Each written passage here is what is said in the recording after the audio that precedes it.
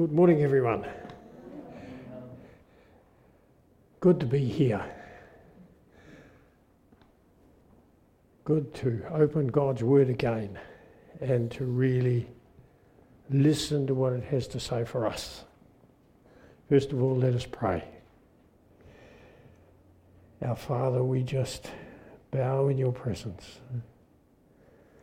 Lord, we have been challenged by your word. You are the great and mighty one. You hold everything in your hands. You hold us in your hands. Lord, may our hearts be open to you. May our ears be open to you. Lord, may we hear you speaking to us today. The words that we need to hear today.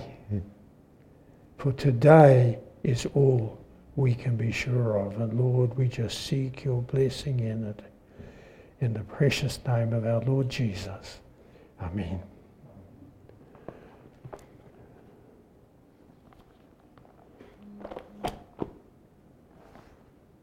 The title of our meditation today is God's Anointed Preacher.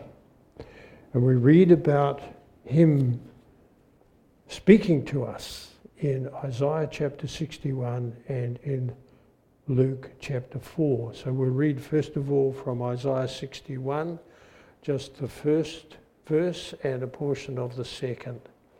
The Spirit of the Lord God is upon me, because the Lord has anointed me to bring good news to the afflicted. He has sent me to bind up the brokenhearted, to proclaim liberty to the captives and freedom to prisoners, to proclaim the favourable year of the Lord. And then in Luke chapter 4, reading from verse 16. And he came to Nazareth, where he had been brought up, and as was his custom, he entered the synagogue on the Sabbath and stood up to read. And the book of the prophet Isaiah was handed to him. And he opened the book and found the place where it was written, The Spirit of the Lord God is upon me, because he anointed me to preach the gospel to the poor. He has sent me to proclaim release to the captives and recovery of sight to the blind, to set free those who are oppressed, to proclaim the favourable year of the Lord. And he closed the book, gave it back to the attendant and sat down. And the eyes of all in the synagogue were fixed on him. And he began to say to them, Today this scripture has been fulfilled in your hearing.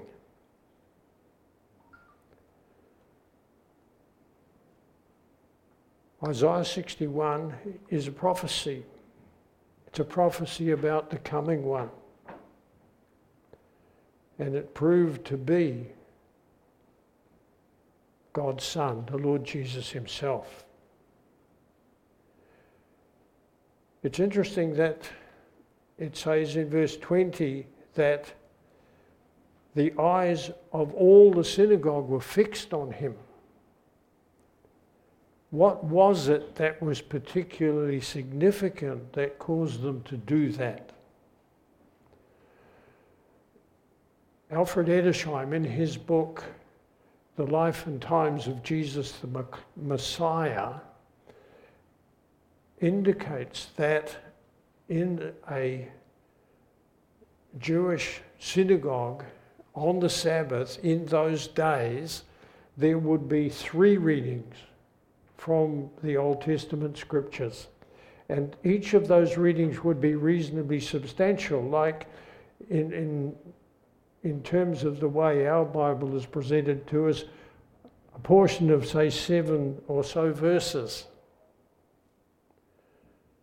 But when the Lord Jesus stood up to read, first of all, the remarkable thing, he was able to take that scroll and open it and go exactly to where he wanted to read. But he didn't read 7 verses. He read 1 verse and part of a second. And that's all he read. And then he sat down. And this startled the people. And you can read on from there in Luke as to what ultimately they did about it. But that's not our focus today. This anointed one, this Christ, we read about he was anointed by the Holy Spirit. In John chapter 1, reading from verse 32, John testified, saying, I have seen the Spirit descending as a dove out of heaven, and he remained on him. I did not recognize him, but he who sent me to baptize in water said to me, he upon whom you see the Spirit descending and remaining upon him, this is the one who baptizes in the Holy Spirit. In Acts chapter 10 and verse 38, Peter said this, you know of Jesus of Nazareth, how God anointed him with the Holy Spirit and with power, and how he went about doing good and healing all those who were oppressed by the devil, for God was with him. And in Hebrews chapter 1 verse 9, there's a quote from Psalm 45 verse 9, you have loved righteousness and hated lawlessness. Therefore God, your God, has anointed you with the oil of gladness above your companions.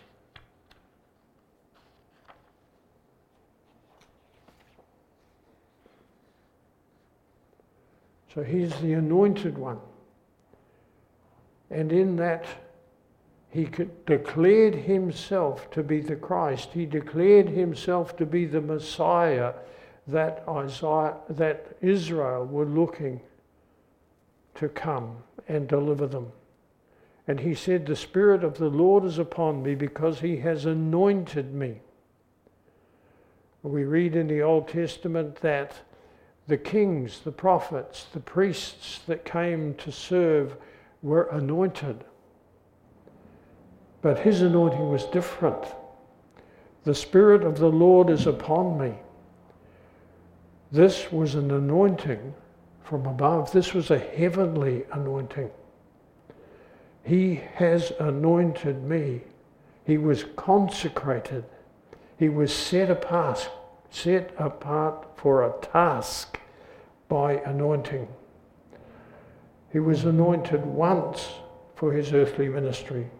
The tense of the verb that's used indicates this was a once for all anointing. He was anointed once at the beginning of his ministry, and that anointing carried him right through to the end. Psalm 23 is a messianic psalm, a psalm about the Messiah. And in verse 5 he says, you anointed my head with oil. Thomas Thayer, writing about this anointing, said it's an emblem of the divine power and majesty to which the Son of God has been exalted. Our Lord Jesus, when he came to heal the fivefold damage that sin brings. First of all was poverty. He came to bring good news to the afflicted, good news to the poor. Secondly, there was sorrow. He came to bind up the brokenhearted. Third, there was liberty for the captives. He came to deal with the bondage that sin brings. And then there was suffering. The sin brings suffering. He came to recover sight to the blind. And finally, to free the prisoners, to deal with the oppression that sin brings.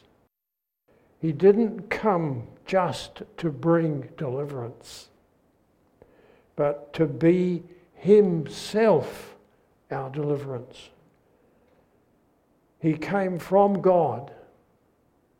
He was commissioned by God, and he had God's authority. So these 5 things that sin brings. First, he came to bring good news to the afflicted, to the poor. He came to preach the glad tidings. He came to declare the good news that there was deliverance. The poor, the spiritually destitute, have the gospel preached to them. Sin impoverishes, and the Messiah brings good news to the poor. The good news was he himself coming to save. Second, he came to bind up the brokenhearted. He came to deal with the sorrow that sin brings. Sin breaks hearts, and the Messiah has the good news for the brokenhearted, those who are oppressed by a conqueror. In Matthew chapter 12 and verse 20, once again talking about the Lord Jesus, it said that a battered reed he will not break. He didn't come to destroy, he came to build up, to lift up, and to restore. In Luke chapter 9 and verse 39, there's an account of an evil spirit that mauled and crushed and bruised its desperate victim. The disciples were asked to cast it out and they couldn't. Only Jesus could drive it out. Jesus came to heal those permanently crushed and bruised by a once-for-all deliverance. In the first 3 Gospels, Matthew, Mark and Luke, there are 7 separate occasions where Jesus is recorded as showing compassion. We're told that the number 7 is the number of perfection, the number of completion, the number of perfection. And he is the perfect and only one who can bring complete compassion. The third, to set at liberty those being oppressed. Sin actively oppresses its victims, and the Messiah comes to bring liberty to the oppressed, those victims of oppression. The meaning behind this is that those who are broken in pieces, those who are shattered, those who are smitten through by others, the permanently downtrodden, those broken by calamity. Christ alone has the power to bring release.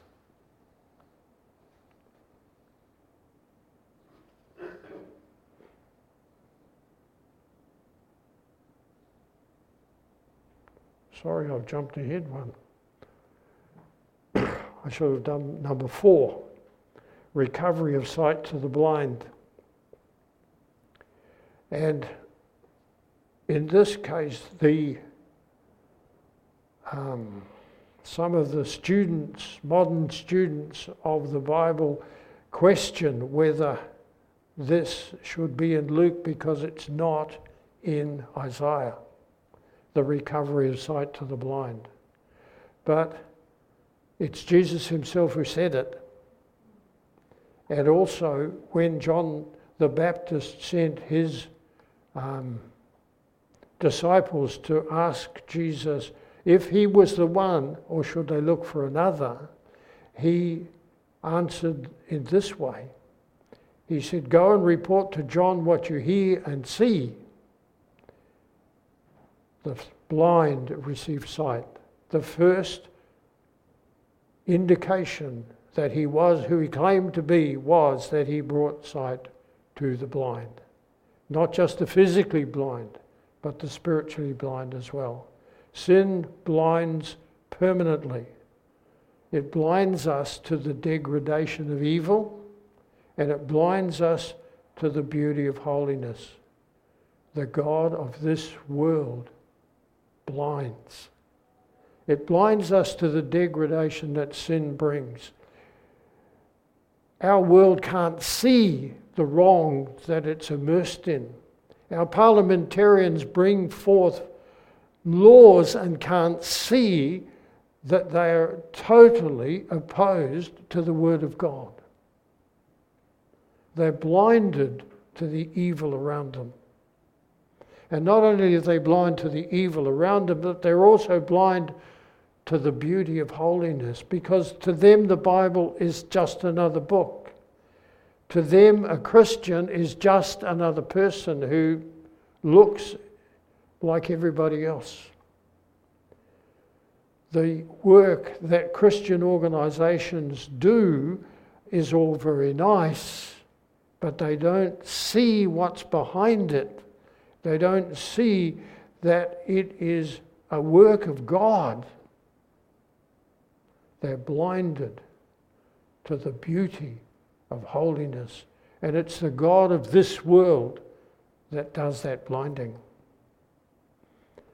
In Revelation 3 and 17, in the letter that Jesus dictated to John for the church of Laodicea, he said, "Do you not know that you are wretched and miserable and poor and blind and naked?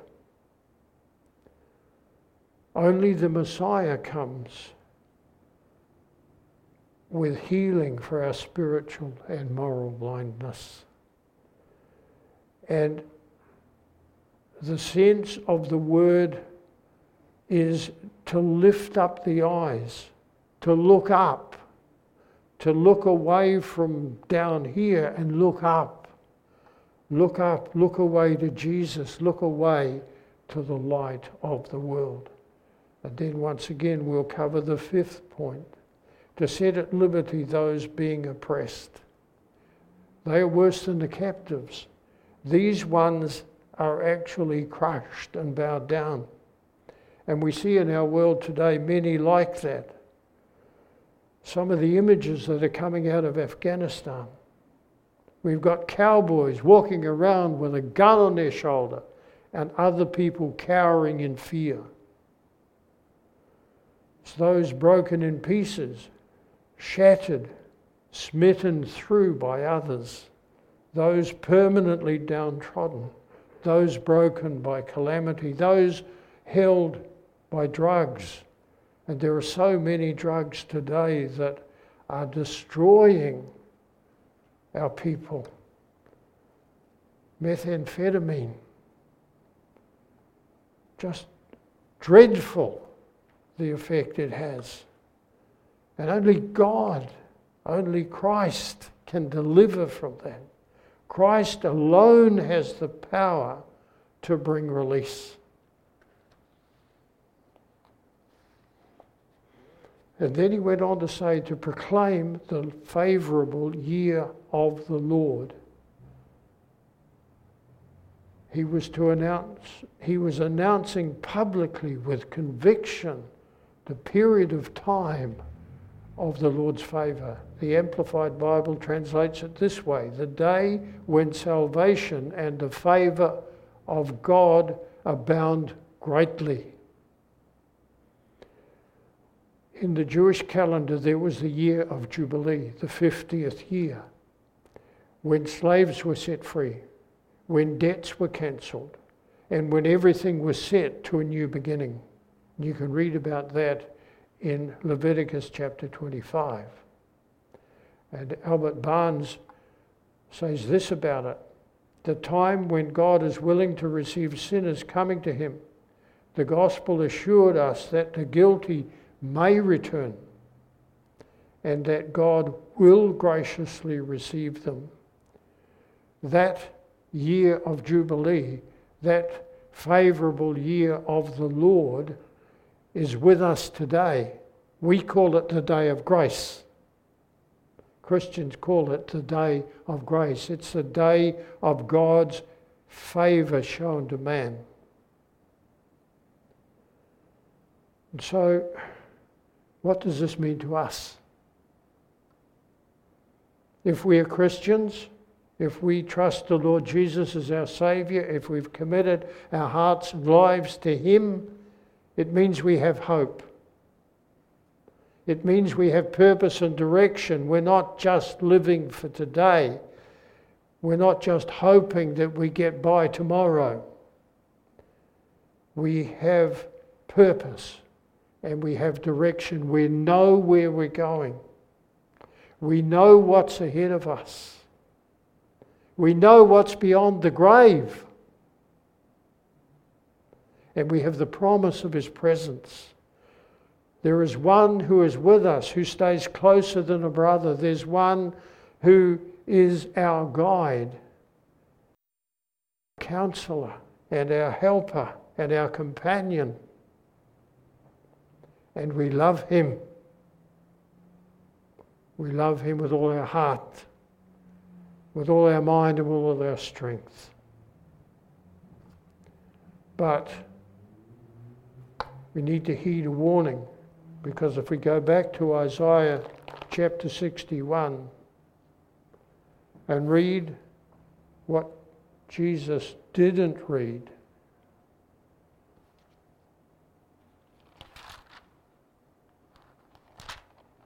hold on. He read to proclaim the year of the favourable year of the Lord. They were expecting him to carry on and read and say, and the day of the vengeance of our God. But he didn't read that. That is part of his work. That is something that will happen. There is a day coming, the day of the vengeance of our God, when he will deal with all the things that we've been talking about, all the oppression, all the hurt, all the harm, all the heartbreak. He will deal with all of that. But there is a day coming when the favour that we enjoy now will be withdrawn. And God alone knows when that day will be. We must not, we cannot, we dare not presume on God's grace. He has said in 2 Corinthians chapter 6 verse 2, "Behold, now is the accepted time. Behold, now is the day of salvation." Salvation is available today. It's available one day at a time. It may not be available tomorrow. We don't know for sure what tomorrow holds. He longs to bless, but he will not wait forever. Today's all you can be sure of. God has extended the invitation, and he wants you to act now. It is my fervent prayer that you do.